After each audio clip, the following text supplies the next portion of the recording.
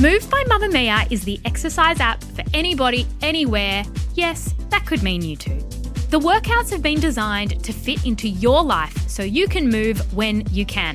The 15 minutes you can squeeze in before work. The 20 minutes you get to yourself while the baby naps. The half hour you can spare at lunch. There's a routine for you no matter what your day looks like. A reminder as well, this is included in your Mamma Mia subscription. If you are a Mamma Mia subscriber, you already have access to Move. Download the Move app and log in with your Mamma Mia login. Head to move.mamamia.com.au and use code MOVE10 to get $10 off a yearly subscription. You're listening to a Mamma Mia podcast. From Mamma Mia, welcome to The Spill, your daily pop culture fix. I'm Reese. And I'm Laura Brodnick. And today is our 400th episode. I cannot believe it. You look good for 400, by the way. Oh, thank you so much. Right back at you. I can't believe it either. It's making me a little bit emotional. I know. Well, think many hundreds of those episodes staring at each other through lockdown, through COVID, through different states, through interviewing celebs. Are you actually tearing up? I'm so, oh my God, I'm such buddy. a lame-o. No, it's cute. There's no one else I'd rather do 400 eps with. Oh my God, stop it. I told you. Oh my gosh. Okay, anyway, on today's show, Piers Morgan has sensationally quit Good Morning Britain following his comments about Meghan Markle and Prince Harry's bombshell interview with Oprah. But when you look back at their relationship, there is a twisted backstory to his actions. Before we jump into that, let's do the entertainment news headlines of the day. I have news. What's the hot gossip? I want more headlines. Well, the BAFTA Film Award nominations for 2021 have been released today. And to use some tabloid language for a bit of fun, the results have left people reeling. Woo! So in the biggest shock to come out of the BAFTA nominations, and for anyone who doesn't know, that's like the British version of the Oscars, it's very fancy, is that all the frontrunners, so all the actors and actresses who have been winning at all the other award shows, the ones who are all the frontrunners to win at the Oscars, have been left off the list. So this is including names like Viola Davis, Carey Mulligan, Amanda Seyfried, Sacha Baron Cohen, Olivia Colman, Glenn Close, and Gary Oldman. But there's actually some good news to this shocking twist, as people are calling it, and that is that this is actually the most diverse nominations list that the BAFTAs have ever had, with 16 out of the 24 acting nominees this year coming from ethnic minority groups. So if you remember last year, there was a lot of pressure and a lot of backlash towards the nominations because they were all white nominees, and it kind of showed this huge problem within the British film industry. So this year there's been a significant swing in the other direction, with Daniel Kaluuya, Riz Ahmed, Dominic Fishback, Tahar Rahim and Bucky Bakray among the 16 nominees. So all the winners will be announced at a ceremony that will take place without a live audience on 11th of April. And in other news, Selena Gomez covers the new issue of Vogue magazine. And in the accompanying profile piece, she explains why she sees herself leading more into acting and producing, like she did most recently with the Netflix series 13 Reasons Why, more so than music in the future. In an interview entitled Selena Gomez on Politics, Faith and Making the Music of Her Career, she said, "It's hard to keep doing music when people don't necessarily take you seriously. I've had moments where I've been like, what's the point? Why do I keep doing this? Lose You to Love Me I felt was the best song I've ever released, and for some people it still wasn't enough. I think there's a lot of people out there who enjoy my music, and for that I'm so thankful. For that I keep going, but next time I do an album, it'll be different. I want to give it one last try before I retire from music." And if you want to read the full interview, it's on Vogue.com. Well, finishing it off with some exciting news. So last month, American TV network The CW announced that it had ordered a live-action pilot of The Powerpuff Girls, Blast from the Past, honeys, from Juno and young adult writer Diablo Cody. And today, it was announced that the show had found its 3 leads. So we have confirmed that Chloe Bennett, who currently stars in Agents of S.H.I.E.L.D., and she is playing Blossom. Then we have former Disney and Descendants star Dove Cameron, who's starring as Bubbles. And then Yana Perro, who is starring in the Broadway show of Jagged Little Pill, and she'll be playing Buttercup. So the series picks up with the girls who used to be America's pint-sized superheroes, and now they're disillusioned 20-somethings who resent having lost their childhood to crime fighting. But will they come together to save the world? I guess we're going to find out. So interestingly, the executive producers on the show have credits on on shows like The Flash and also The Chilling Adventures of Sabrina. So a lot of people feel that this reboot is going to move far away from the original Cartoon Network version and be more like an edgy Riverdale, which I think we can all get excited about. You say The Flash, right? That is one of my favourite TV shows of all time. I put it in there for you. Thank you. I'm here for this. Love Diablo Cody. I'm actually, okay, I wasn't excited when you first brought this up, but Yes. I feel like this show is tailor-made for me. I know, because when I was reading into it, I was like, oh my God, I'm adding that in because Laura Bronick is going to be so excited about it. So the other really exciting thing about this is that it's a full circle moment for Dove Cameron, who today reposted a tweet that she put out back in 2013, which read, "I really just want to play Bubbles in a live action Powerpuff Girls movie." And today she added 3 exclamation points. She then tweeted, "I cannot wait for you guys to see this show. The script is unreal. I don't think I've ever laughed out loud so much reading anything without giving anything away. As a huge fan of this cartoon, the script is my true fantasy. Stay tuned." And that we will, Dove Cameron. Don't you worry about that.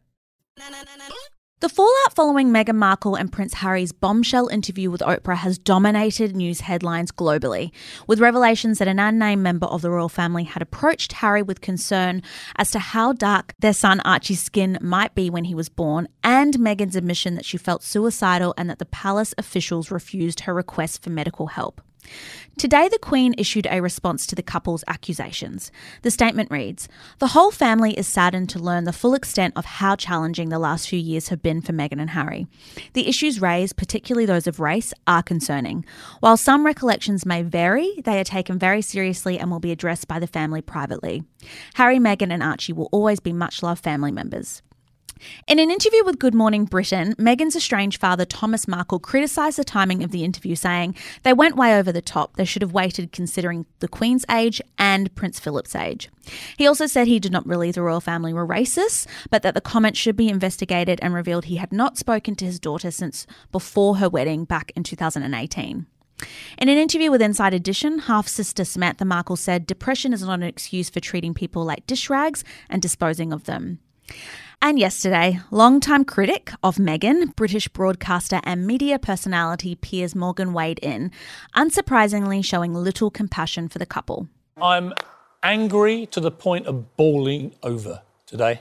I'm sickened by what I've just had to watch. Okay. This is a 2-hour trash-a-thon of our royal family, of the monarchy, of everything the Queen has worked so hard for, and it's all been done as Prince Philip lies in hospital. I'm not taking anything they said at face value, I'm afraid. I think it's completely self-serving. But the response that everyone is talking about today is that of Good Morning Britain presenter Alex Beresford, who had had enough of his co-presenter Piers Morgan's excessive criticism of Harry and particularly Meghan. She's entitled to cut you off if she wants to. Has she said anything about you since she cut you off? I don't think she has, but yet you continue to trash her. OK, I'm done with this. No. Sorry, no. Sorry. Do you know what? That's pathetic. You can trash me, maybe not my own. No. See you later. I'm being... Sorry, can't do This this. is absolutely diabolical behaviour. I'm sorry, but Piers spouts off on a regular basis and we all have to sit there and listen. Hang on. Just let me clap that man. He deserves it so much. The hero that we needed today. He really is. The best bit of that is him just storming off. And because it's such a long stage, because they're all spaced out for COVID, he had the longest walk. Really did. And so Alex Beresford's just doing his monologue to the camera, and you can just see Piers Morgan's like suited body just like strutting like a little angry toddler behind all of their chairs until he finally makes it off stage in a huff. And in even better news, a statement was released today saying, following discussions with ITV, Piers Morgan has decided now is the time to leave Good Morning Britain. ITV has accepted his decision and has nothing further to add. So I think he's on that show for about 8 years. So it is a big deal for him to leave. Obviously, a lot has gone on behind the scenes. But I think that this particular outburst around Meghan Markle and Prince Harry following the last 4 years where he has just had an onslaught of public criticism for them was the last straw. Well, if you watch that extended clip of when he is just completely losing his shit, it just didn't feel right. We just watched this really serious interview and he is just making kind of no sense, just really not making any actual good points. He was just basically citing the fact that he can't believe them because they tell us not to believe their allegations, so why should we believe theirs? And I think that everyone collectively has just grown a little bit more after this documentary, and if you're going to be criticising them, there needs to be a bit more there. And it's interesting because there is such a marketplace for his commentary around Meghan Markle, which has really been the sole focus of his career for the last 4 years. He cultivated a brand out of it. Exactly. He writes multiple columns for the Daily Mail every month on Meghan Markle and Prince Harry and their family, and each one is slamming them. He does radio spots about them. His Twitter feed is full of abuse towards them. He regularly appeared on Good Morning Britain slamming them. And so a lot of the time people are talking about this toxic media culture around Harry and Meghan. So much of it has been led by him because he has this huge following in the UK and also internationally. Like Australian media always picks up on what he's talking about. What makes this whole thing even creepier and more disturbing, if it could even get that after watching that clip of him, is what is actually the catalyst for his hatred against Meghan Markle, because he doesn't dislike her because he thinks that she's bringing down the British monarchy or she's a bad wife to Harry or he's lying. He is angry at her because they had a sort of friendship relationship that became quite murky, and then she cut him off because of his behaviour. And this whole thing has just been a scorned man who can't stand the fact that a powerful woman walked away from him and turned him down. That's the catalyst for this whole situation. Yeah, so let's take this back to the beginning because I want to get really clear on just why he has this kind of vendetta against them. I know that there was some kind of Twitter friendship and then they met in person for a drink and then she never returned his calls and then that was kind of why he hated her? Yes. So if you cast your mind all the way back to 2015. Chime music. So Piers Morgan, obviously, big media personality then. And allegedly, I mean, he has shared the screenshots, so we do know it's true. They followed each other on Twitter and then she messaged him and said, like, thanks so much for the follow. I'm a really big fan of yours. And then they messaged back and forth, both publicly and privately, on and off. And the catalyst was that he was a huge Suits fan, he said, allegedly. And they would talk about that a lot and talk about different issues. And then in the summer of 2016, Meghan Markle was coming to the UK to watch her BFF Serena Williams play at Wimbledon. And Piers Morgan says that she messaged him directly and said, hey, I'm in town. Do you want to meet up? And he's acting like he was super cash about it. And he just said, like, come to my local pub and we'll have a pint together. So they met up at the pub and Meghan Markle has never refuted this. So it's kind of understood that this drinks meeting did happen. And they had drinks for an hour or so. And according to Piers Morgan, who has just wrung this one-time meeting out over the years, he's written multiple columns about it, talked about it. He's done full reenactments of it on TV. He said they talked about their families, their life, her career. And one of the big things they talked about was dating, because he said that she was newly single and some guy was being very persistent about messaging her and she wasn't quite sure, and that he was giving her advice. So he kind of painted himself as this very kindly friend who took her out in the big city when she was in London and looked after her. He even goes on to say that he said to her, like, what are your plans for the rest of the night? And she said that she was going to this exclusive private members club in London. And so he, like, put her in an Uber, like he ordered an Uber for her and set her off on her way. And he's now traced that back to the fact that that's the night that she went to that members club to meet Prince Harry. And so after that, so he's really inserted himself into this narrative that he's not really a part of. It's so annoying. No wonder she's annoyed at everyone just inserting themselves into her life. Exactly. And so he had all these things to say afterwards. Like, he was very publicly tweeting and talking about the fact that, you know, his statements say that she's such a nice person, that Meghan Markle, that's what's so refreshing about her. She's confident, nice, normal, smart and talented. And then he even wrote, when it came out that Prince Harry and Meghan Markle were engaged, he had already started to say that she wasn't returning his messages, but he was still trying to get it in with her. And he wrote some article saying, like, congratulations to Meghan and Harry. And he's like, even Harry, even though you ruined my friendship with Meghan, like, he kind of, like, you stole her away from me that night. And he was very much angling for a invitation to the royal wedding. So this is the kind of time where he was kind of had one foot on each side of the fence. He was putting out some articles and tweets sort of saying that she had ghosted him a little bit and it was a bit uncertain, but also saying that Prince Harry was so lucky to have her and she was amazing. Like, the tone of his kind of attitude around her was so vastly different. That's wild that you're saying that. Like, I had no idea that he was that honestly nice about you her should see initially. these tweets. Like, his Twitter timeline is so different now to what it was back then. I mean, look at all those pages that I've screenshot there, and it's like, congrats Meghan and Harry. Meghan Markle is an amazing actress. Is it wrong that my sole interest in Pippa Middleton's wedding is what Meghan Markle is wearing? Wait, so even at the time that when she was going to Pippa's wedding, he was still obsessing favourable over to her. Yeah. That is Hi, really Meghan Markle. I have a weird. vital question to ask you on behalf of all British subjects. Where's the next series of Suits? He's retweeted articles that she's written saying that she's amazing. Everyone should read this. So happy that this is happening. Like, honestly, it's just a deluge of... And she's not replying to him at this stage. It's just this one-sided thing where he's filling his Twitter account with messages about her. So it's kind of stalkerish. So when does everything change and when does he flip the script? Well, he doesn't get invited to the royal wedding. So he doesn't get invited and he throws a little tantrum. He's thrown a bit of a tantrum, and then his public stance changes very much. And then he starts writing and gives these interviews where he says that she's deliberately cut everyone in her life off, her friends, her family, former work people, all in favour of these famous people. And he's including himself with her close friends and family that have been cut out. So he said, we've now seen dozens of other people say they too were ghosted by Meghan. We all got frozen out. She reached a loftier place and has no room for people like us. It raises a few alarm bells that she was prepared to just cut people. She did it to her ex-husband. Now she's done it to almost all of her family, which he's included himself in. Like, this is really disturbing behaviour. It really is. The thing is, I only kind of clocked onto his commentary around her when he was saying what you just said then, that she was a social climber and didn't have room in her life for other people. But even if we kind of track that along with what she said in her interview, it's very clear that once you're in the royal family, a lot of what you can do is kind of cut off. So it tracks that maybe she lost touch with people, not her family. I mean, her mother was there the whole time. But that does kind of track. But does it matter?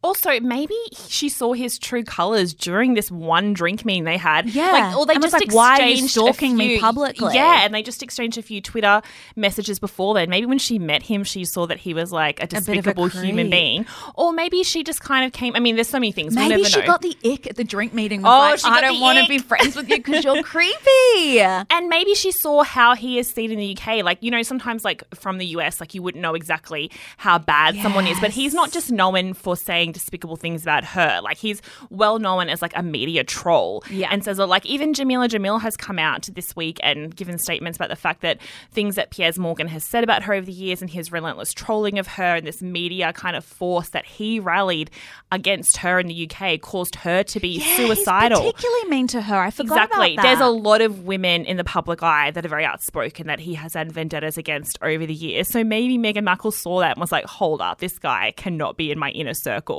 And he's definitely not coming to the wedding.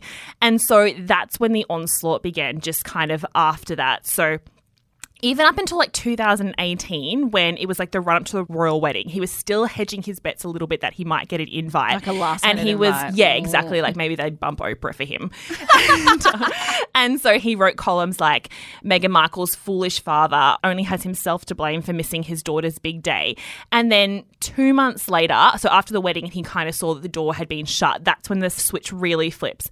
And all of his columns are calling her a nasty person. He's already started bullying allegations all the way back then, like when that whole Meghan Markle made Kate Middleton cry situation was really rising up in the media. And he would write columns like, if you're a true humanitarian, Meghan, show some damn heart to your family. And just, I calculated, it's like hard to get an exact number, but he has written hundreds, absolutely hundreds of columns about her over the years. Like, he was clocking at least 2 a week for a while there, just solely big 1,000-word tirades against what a terrible person she was. And they all just got such kind of, you know, reach. Like, people would share them and retweet them. So it's not like he was alone in this. Like, people were really feeding into this vendetta. And people were kind of thinking that he was on, because he's always like, I'm here to protect the Queen. Like, that's what I'm here for. And so his headlines were like, Harry and Meghan are grasping, selfish, deluded royal hustlers. Harry and Meghan should stop behaving like whiny, spoiled brats. Harry and Meghan are the world's most tone-deaf, hypocritical, narcissistic, deluded, whiny brats. Meghan Markle is a ruthless social climbing actress. And he's saying he's doing this in defense of the Queen.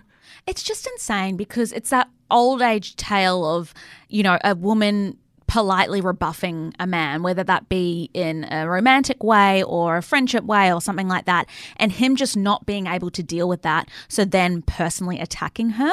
I think all women can relate to that kind of storyline if you've been out in a club or perhaps you've been at work or in whatever situation it is, and then that person turning on you really horribly when they don't get what they want, whatever it was that he wanted. But I think the other really interesting point of this is that He's obviously been doing that for years now, and people who have closely followed him would have seen him switch from being really positive and saying really lovely things about her to then being horrible and trying to take her down. And, you know, we've seen all of the retrospective media commentary lately, or not even media commentary, just us as an audience looking back at the way media have treated young famous women in the past, particularly most recently with the Framing Britney Spears documentary, even bringing in the clips that are widely circulating about Paris Hilton, Lindsay Lohan, and then even you and I spoke about Kim Kardashian pointing out those unfavorable headlines about her weight when she was growing a human inside of her. And it just makes me think, like, yesterday I said, I don't know if it will make a difference, but seeing what's happened in the last 24 hours, maybe there is hope. Maybe we are at that point where we can no longer ignore how horrible the media is being to certain women, and in this case, Meghan Markle, and maybe there will be change. Yeah, I think that's definitely a good way to look at it. But I just think the big point is saying takeaway here is that this whole media vendetta that's come from this powerful person has all come from the fact that it is literally a scorned man who's been turned down by a powerful woman. Like, that's what you're saying, and it has fueled his career and a whole worldwide media movement around it. And he's just that angry guy, like you're saying, in the pub who gets angry because you refuse a drink from him. He's that guy that you have go on one date with and then politely say, like, I'm not interested, who then trash talks all your friends and starts sending you abusive messages. We're seeing that play out on like a worldwide scale at this point. And I just think that people are so hung up on like whether Meghan Markle is telling the truth and is she a good person. And I was like, look sideways to the man who's like fueling that media behind her and where this is coming from. And that's where the real issue lies.